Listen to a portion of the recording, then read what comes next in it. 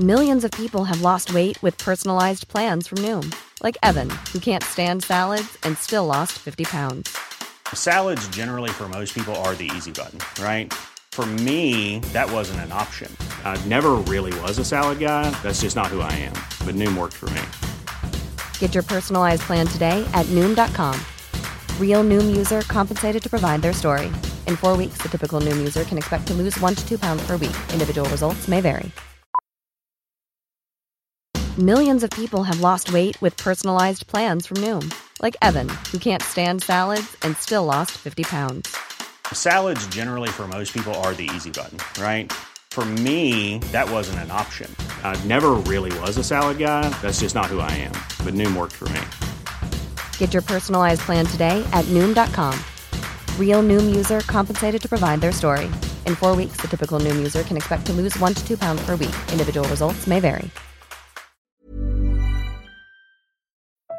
The Irish Times Inside Business podcast in association with Davy. It's amazing what you discover when you really listen. Hello and welcome to Inside Business, a podcast from the Irish Times. I'm Laura Slattery, and on today's show, consumer sentiment has understandably taken a deep knock in 2020. But does that mean our Christmas spending will be subdued this year? Amid calls for those who can afford to spend to support the economy through the crisis, we'll be looking at why consumers might be either keen to treat themselves or nervous about doing so, and how advertisers are responding to the fragile mood. And later, we'll be talking to Proinsias O'Mahony about what stock markets expect from next Tuesday's US presidential election and which outcome investors might prefer. But first, consumer sentiment tumbled again in October, with the outlook for household finances and jobs waning even ahead of the government's decision to move to level 5. So what happens next? Will the reopening of shops coincide with a bounce in confidence and release of pent-up demand, or will the gloom linger? I'm joined by Austin Hughes, Chief Economist of KBC Bank Ireland, and Charlie Stoney, Chief Executive of the Institute of Advertising Practitioners in Ireland, better known as IAPI. Austin, I'll come to you first. The Consumer Sentiment Index published by KBC Bank Ireland, it's been reflecting the shock and fear that most of us have felt this year. But what does the latest survey tell us about how we're feeling?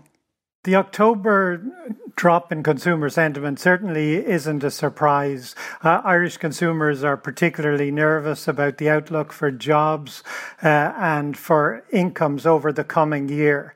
And of course, the uncertainty around the pandemic is like nothing they've ever faced before. So it's not surprising, but it does warn us that perhaps consumers who are able to spend will be less willing to spend. Now, I do think we're already seeing a bounce back in consumer spending. Certainly, we've seen very strong retail sales numbers since the first lockdown eased, and the September numbers show really dramatic increases. You know, furniture sales up 30%, electrical sales up 30%.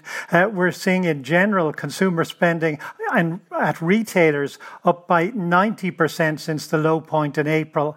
But I don't think that's going to last. I think what consumer sentiment is telling us is that consumers are acutely aware of the downside risks to their income and employment prospects, and they will be very wary about spending. So consumer spending will be down, but I don't think we should rule it entirely out. I do think we will see a Christmas bounce. So I think in September, you described the pattern of sentiment as being a bit of a zigzag since March, but obviously it was down again in October, and that was ahead of the move to level 5.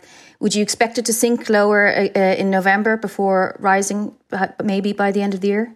I think we're going to see consumer sentiment certainly fall sharply in November, probably because people are concerned about the impact of restrictions. And of course, we're seeing a global increase, a renewed surge in the virus. The reality, of course, is that the current lapse in confidence in Ireland isn't unique to this country. Consumers are probably seeing a more significant pullback in sentiment and confidence because we've been through a crisis relatively recently. Many people are still scarred financially, psychologically from the last crisis, and we know what happens when things can be awful. So to that extent, sentiment is poorer here than maybe in other countries. But it has to be emphasized that government support measures mean that there isn't the same sort of collapse in spending power that we've seen in previous, really sharp downturns.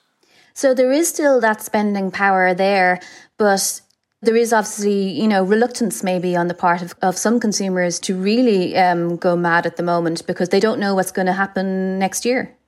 Yeah, I think, remember, the spending power is there for now, but of course these government supports are temporary. And what we saw in the last crisis was concerns around the housing market develop in 2007, 2008, but bottom really wasn't hit in terms of the economy until 2010, 2011, jobs 2012. So there's a sense that consumers may feel they have the spending power now, but perhaps it won't be there next year. And that's the reality. It's not a case that consumers feel that November is going to be awful for them. It's more a case of 2021 and maybe 2022 being a lot poorer than they previously envisaged. Coming to you now, Charlie, when I was talking to advertisers just earlier this month, they reported the mood as bullish, at least compared to March. But is that still the feeling now? Do you think we've moved into a second lockdown, or, has there been a kind of a note of negativity creeping back in? Hi, Laura. Lovely to be here. Thanks for this. I think, to answer your question, I think the first week after the announcement, I think everyone was in a state of, oh God, here we go again. Because obviously advertisers are, we're all consumers, we're all part of the Irish population. And then having talked to, our 55 odd agency members and a lot of clients and marketeers over the last couple of weeks, there seems to be an acknowledgement that whilst at the very beginning there was a sort of pullback from spending and a pullback from any brand positioning, I think the lessons learned over the first lockdown period was that if your brand isn't communicating and it isn't communicating in the right way, that you are losing. You're losing the race and you're losing out to competitors. And I think we've learned a hell of a lot over the last few months. Agencies and client marketeers have worked really closely together to produce some extraordinary consumer-facing, I suppose what I would call societal campaigns, for want of a better word. And I don't just mean the ads that talked about unprecedented times, because I think if we saw one more of those by the end of March, I think we might have thrown the telly out the window. But just the kind of sheer insights that we've been able to derive and the amount and the volume of research that we've seen. And, members like MCCP, Core Research, Dentsu Research, the other big media groups, OMG and IPG, and then the likes of, Folk Wunderman Thompson over here, relying on their network to bring insights from around the world, BBDO doing the same. And then, Rothko and Accenture providing that as well through their network. I think we've got a really good handle on what generally consumers and the population need.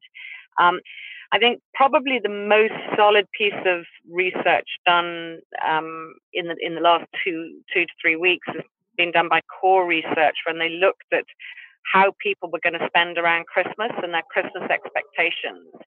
And I think overall, the spend is actually relatively consistent with last year, or at least the planned spend is, which is really interesting. And that was taken in the last few weeks. So some of it was post the level 5 restrictions.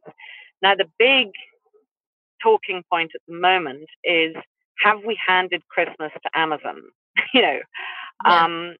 And I think not that I'm dissing multinationals, because obviously Ireland has done incredibly well by them. But what we've also got to consider is the huge online, I suppose, ask of Irish consumers to support online Irish retailers.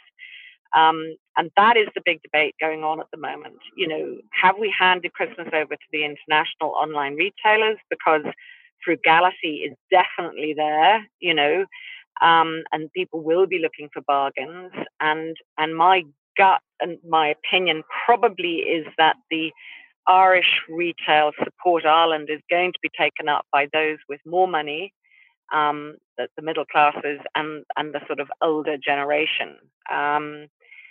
And wouldn't it be wonderful if we could all support Irish retailers? But then again, what is an Irish online retailer? Just by putting a .ie at the end of it doesn't mean it's creating jobs and helping people within the island of Ireland, as you know too well. So that's a dilemma facing everybody. But certainly the average Christmas budget, according to this core research, is about 1,350. The average budget for gifts is just over 200. So it's quite telling, and it's looking quite buoyant. And do you think advertisers will sense that there is an appetite amongst consumers to treat themselves in perhaps one of the few ways that they can this year? You know, there's very few holidays or travel of any kind, really. But, you know, you can buy, a new TV for your home. There's a lot of in-home purchases. Is that something that they can, target a little bit? Or, is there sort of a sensitivity about doing that? I think so. I mean, I think young adults, so under 40 with few or no children, will spend the least, which is actually probably the cohort that do the most traveling and the most sort of high-end purchases. So they're not looking to necessarily spend this Christmas. But then when you look at the spending pattern over what we call Black Friday, which has probably turned into that whole of the last week in November, the expectation is that people will spend very highly during that purchase. Now, traditionally, Black Friday was all about self-gifting. So that's that cohort you're talking about. And what we're predicting now is that, yes, there will still be an element of self-gifting and treating. So we'll probably see a spike there. But we're assuming that Black Friday will be treated as a Christmas shop too. So gifting for others will come into play very much there. The most likely items bought will be the sort of smaller, the books, the gifts, the entertainment items. Whereas, obviously the household goods, the groceries, the alcohol is looking to be bought whilst in store. I mean, assuming everything's going to get back online. There's no doubt Christmas is earlier this year. I mean, all you had to do was look at the queues for the big shopping centres all around the country when we assumed level 5 would be announced by the government that weekend. I can't remember the date now. It seems to be on the one hand months ago, and on the other hand yesterday. But yeah, I mean, people are definitely stocking up for Christmas early this year. Yeah, I mean, there is a kind of a sense, isn't there, that perhaps when the pent-up demand is released, it might compensate, at least in part, for the period where the non-essential shops are closed. I suppose it'll be interesting to see if that can be even managed come December. The issue with that, Laura, and I'll just say one shout out to local retailers here, that they are perceived by consumers as the most trusted in this whole myriad of retailers, and even more trusted than things like the sort of the banks and the big online grocery stores. So what would be wonderful to see is a massive pent-up spend that will happen locally when the level 5 restrictions are lifted. And of course, like, advertisers will often, make the point that at times when there are higher levels of marketing investment by advertisers, it itself spurs on consumer spending. Does that hold true, do you think, maybe for this crisis, or is it just that we've never encountered this sort of situation before? Oh, definitely it holds true. I mean, I think if you look at some of the winners who've been advertising consistently and very well, but in the right way. So I think when you look at what Three Ireland have done, if you look at what An Post have done, if you look at Vodafone, again, another mobile company, if you look at Lidl and even Tesco, that they're all consistently advertising with emotion and with entertainment very authentically, in the way that everybody always should advertise. And I guess, running, for me, seeing this industry come alive during this crisis has been so rewarding, because creativity has never been better in this country. And I'm not saying that it wasn't good before, but I think we as an industry excel when we are looked to by our clients to, I suppose, dig them out or help them with a problem. And I think we have turned things around for the vast majority of businesses here, albeit, there are exceptions like, the beleaguered travel and hospitality industry that there's really very little we can do about, except for provide those online experiences and turn them into virtual experiences, which is becoming more and more important for everybody, really. As we look to 2021 and see no real respite from the yo-yoing of restriction and, lifting of restrictions and then restrictions again. I think we'll see this happen throughout 2021, in my opinion. I'm sorry, that is prefaced with my opinion. Austin, just on that point that Charlie makes about, the potential for further lockdowns, would that have a kind of a fatal blow to the consumer mood, do you think? Is there a sense of, this time the gloom is bad enough, but if this keeps on happening, it might never recover? Fatal may be too strong a word, but I do think it can permanently depress probably the growth path for consumer spending. The reality, as we were saying, is that, spending power hasn't been dented at the macro level. Of course, for individuals running businesses or who've lost jobs, they've suffered a huge hit in many instances, but at the macro level, government supports have kept spending power in place. So it's more a case of whether these start to be unwound. The reality, of course, is if you remember back to the previous crisis, the housing downturn was the first step, but the other shoe to drop was the austerity element. And that's the concern that people already probably have, that they're wondering, well, when will there be a nasty payback, a bill that will come in a year's time that will see higher income taxes, less income growth out of this. So I do think there's the scope for spending to remain reasonably solid in the short term. There undoubtedly is an element of pent-up demand, and we're seeing also people nesting and paying more attention to their home, its furnishings, its hardware, it's those sort of elements. I do think there will also be a little bit of care about conspicuous consumption. People will be probably wary of spending something that is demonstrably sort of lavish.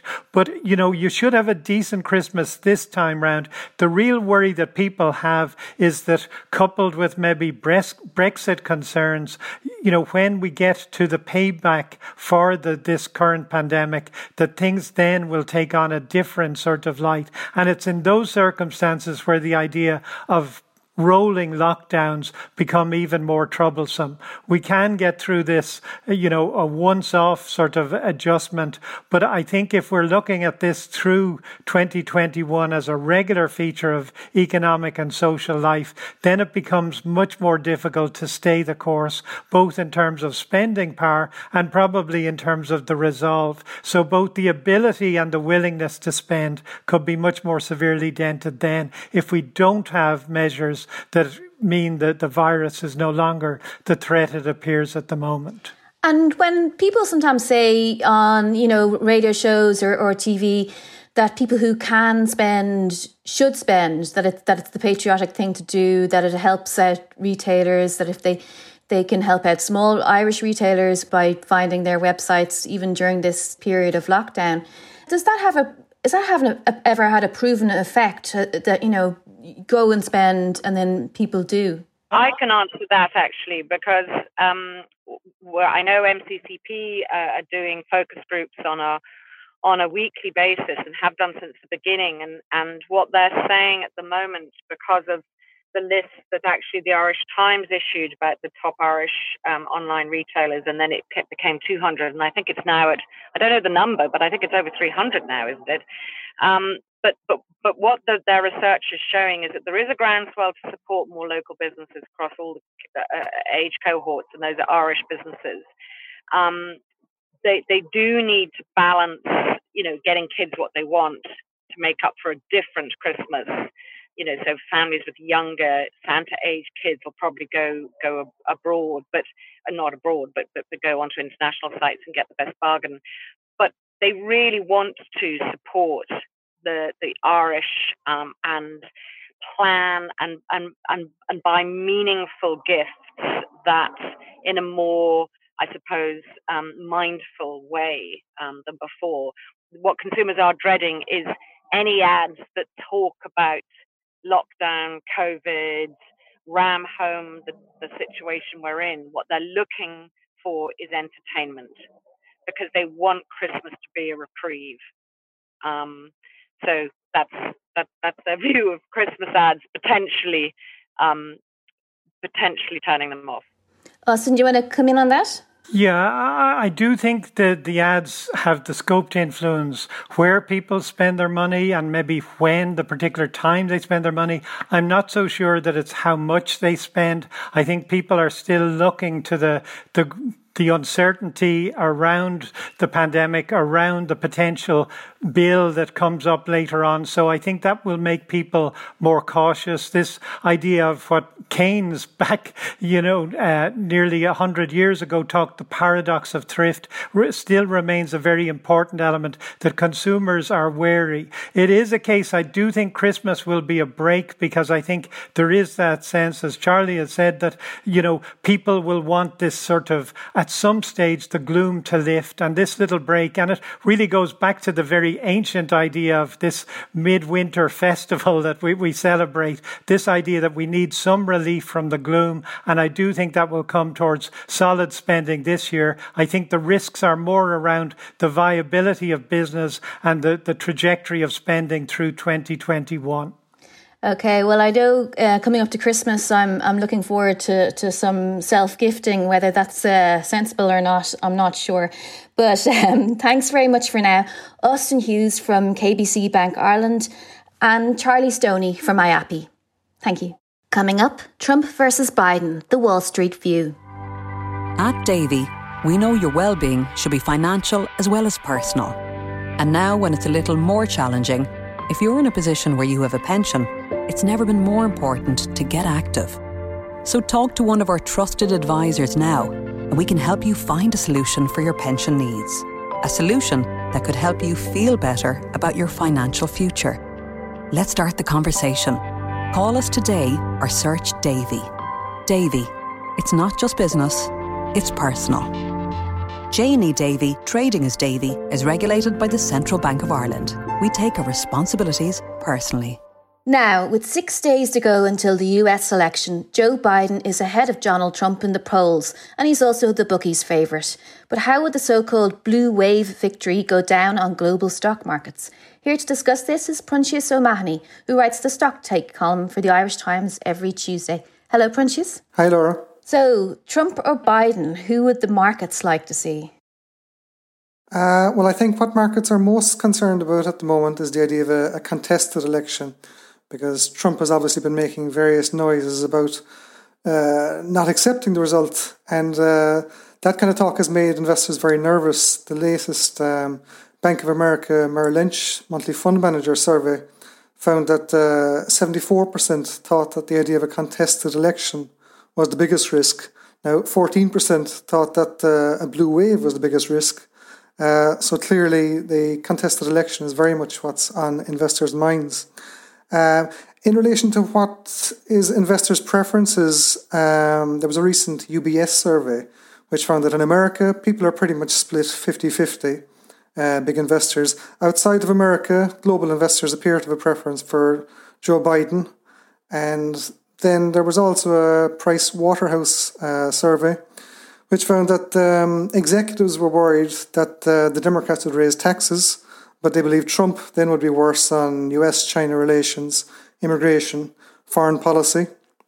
So basically what's happened is that investors appear to have become more comfortable over time with the idea of a blue wave. I mean, you might recall last year now, there was a lot of talk that the Democrats were had become more left-leaning, and a lot of big investors were nervous, we'll say, when Elizabeth Warren was doing well in the polls. And then this year, of course, Bernie Sanders was the one stage the front runner. Now, what was tending to happen there was that the better Sanders was doing in the polls, the more stock markets were actually rising, because essentially they didn't believe that Sanders was had much chance of winning. So they thought that if Sanders became the nominee, that a Trump victory was much more likely, So as a result, as I say, there was this kind of constant chatter that the Democrats, that Trump was good for stocks and the Democrats not so good for stocks. But that narrative has very much changed recently, where Goldman Sachs and other investment banks have been talking about the positive implications that might come from a blue wave. In particular, the idea of a substantial fiscal stimulus and a $2 to $3 trillion fiscal package. There's also, say Moody's Analytics have estimated that Biden's economic proposals would create about 7 million more jobs than Trump's. Now, what's kind of interesting about that is that Moody's economist is Mark Zandi, who advised the Republican candidate John McCain in the 2008 election. So the fact that economists like Zandi want the Democrats to not only win the presidency, but both houses of Congress, shows that the old fears about a blue wave have well and truly disappeared. And I think the consensus is at this stage that markets would probably welcome a blue wave. If, on the other hand, Biden wins the election, but the Republicans retain control over the Senate, then the Democrats would obviously find it much more difficult to get through their fiscal stimulus package. But with both candidates, investors would see kind of pros and cons to both. I mean, investors like the idea of tax cuts and deregulation with Trump. They're not too keen, obviously, on his impulsivity, and they're keen on, as I say, the idea of fiscal stimulus from the Democrats. It's kind of a situation where the last thing they want, as you say, is an impasse of any kind, whether that's Donald Trump sitting in the White House whilst a legal case takes place over the outcome of the election, or an impasse on the fate of the fiscal stimulus. It does seem on a day-to-day basis at the moment that progress or lack of progress on the fiscal stimulus is what's moving markets in the US in particular. Is there kind of a sense that, something will happen there eventually? There will be some fiscal stimulus, regardless of whether it's a Biden or Trump victory? Yeah, I think you can assume that, because Trump himself has made lots of noises about, being in favour of a $2 trillion fiscal stimulus package. So you would have to assume that, eventually some sort of package is going to get through. But obviously, if the Democrats retain, or if they gain majority in Congress and the Senate as well as the presidency, then that becomes much more likely.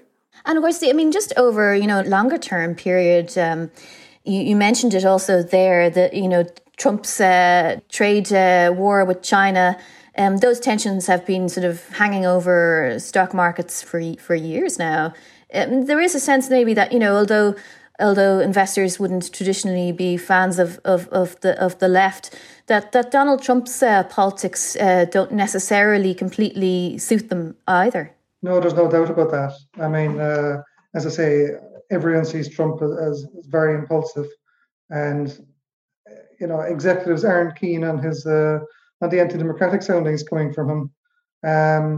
I mean, many investors, I think it's fair to say, would view Trump as a bit of a dangerous fool, but they were keen enough maybe to, when they were getting the lower corporate tax rates and the like from him. But certainly on a day-to-day basis, Trump is not a conventional politician and not a conventional president. Investors would very much know what they're getting with someone like Joe Biden, whereas there's always the chance for, I think, greater kind of geopolitical tensions and the like with Trump. Now, as I say, markets have learned to ignore a lot of the tweeting over the last 4 years. There's something every week with him. But at this stage, I think most analysts appear to be, preferring the idea of stability under Biden rather than 4 more years of Trump. In a way, he's the sensible conservative choice rather than the sort of the renegade president. Even besides that, traditionally stocks over the last century have actually done better under Democrat administrations. There's a kind of perception that the Republicans are pro-business and better for stock markets. So as a result, markets tend to react negatively and immediately after election result if the Democrats win. But over the long term, as I say, the returns have actually been better under the Democrat administrations. Now, correlation doesn't necessarily mean causation there, because all kinds of things can influence how stocks do under a particular administration. As a general rule, when stocks are cheap, long-term returns tend to be better, and when stocks are expensive, long-term returns tend to be worse. So, stock markets did very poorly under George W. Bush's 8 years, but you could argue that the main reason for that was that stocks were extremely expensive following the dot-com bubble in the late 90s. Similarly, when Obama took over, markets had just suffered a major financial crash, etc. So stocks were cheaper than they had been for generations.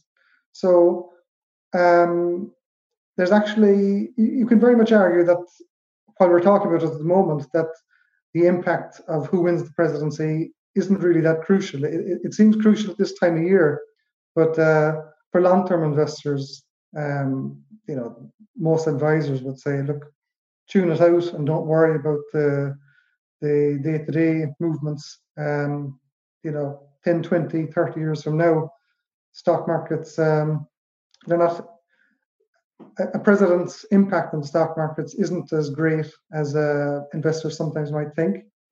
I mean, this time 4 years ago, investors, like everybody else, they were surprised by Donald Trump's victory.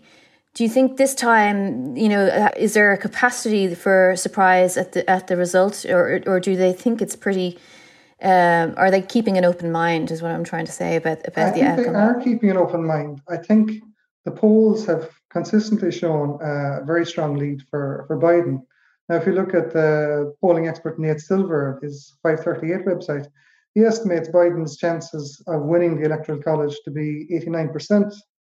The Economist has a model which gives Biden a 96% chance. Whereas if you look at betting odds, then they're not nearly as certain. They're estimating Biden's chances of victory at about 65%. So there's a bit of a disconnect there. I think people are suspicious of the polls because Hillary Clinton was widely expected to win in 2016, and as we all know, she didn't. But that said, I think there's a danger that investors might now be maybe a bit too cautious about the polls. Like, for one thing, the polls weren't as wrong in 2016 as people sometimes think. They predicted that Hillary Clinton, at the very end, they were predicting that she was ahead by about 3%. Now, she did win the popular vote by 3 million votes, so it was by about 2%. There were some polling failures in some of the state polls, but the pollsters have tried to correct for that. And as I say, Biden's lead has been much more stable than Hillary Clinton's lead was at this time in 2016. Like, at this time in 2016, there was kind of some momentum towards Trump. And then you might recall that the FBI announced that investigation into Hillary Clinton's emails, and that resulted in more momentum. Whereas Biden, it's tightened a little bit recently, but the average poll has Biden ahead by 8%. Now, at one stage it was 11%, but 8% is still a very sizable lead.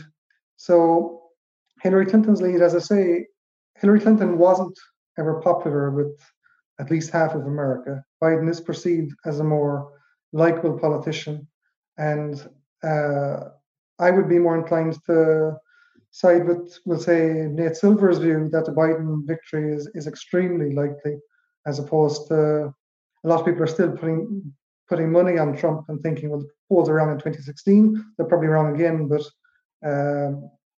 like in 2016, something unlikely happened.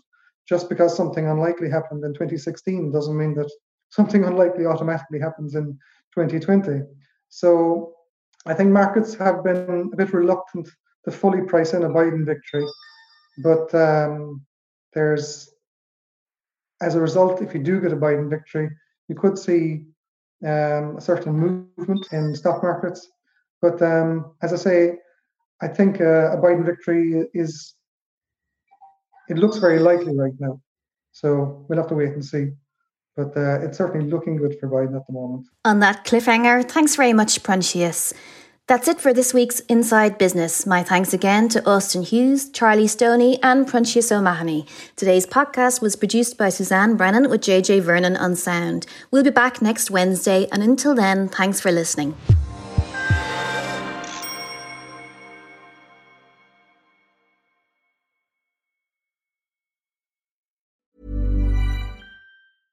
Selling a little or a lot? Shopify helps you do your thing however you cha-ching. Shopify is the global commerce platform that helps you sell at every stage of your business. From the launch your online shop stage to the first real-life store stage, all the way to the did we just hit a million orders stage. Shopify is there to help you grow. Shopify helps you turn browsers into buyers with the internet's best converting checkout. 36% better on average compared to other leading commerce platforms. Because businesses that grow, grow with Shopify. Get a $1 per month trial period at shopify.com/work. Shopify.com/work. Ever catch yourself eating the same flavorless dinner 3 days in a row? Dreaming of something better? Well, HelloFresh is your guilt-free dream come true, baby. It's me, Keke Palmer. Let's wake up those taste buds with hot, juicy pecan-crusted chicken or garlic butter shrimp scampi. Hello Fresh. Stop dreaming of all the delicious possibilities and dig in at HelloFresh.com. Let's get this dinner party started.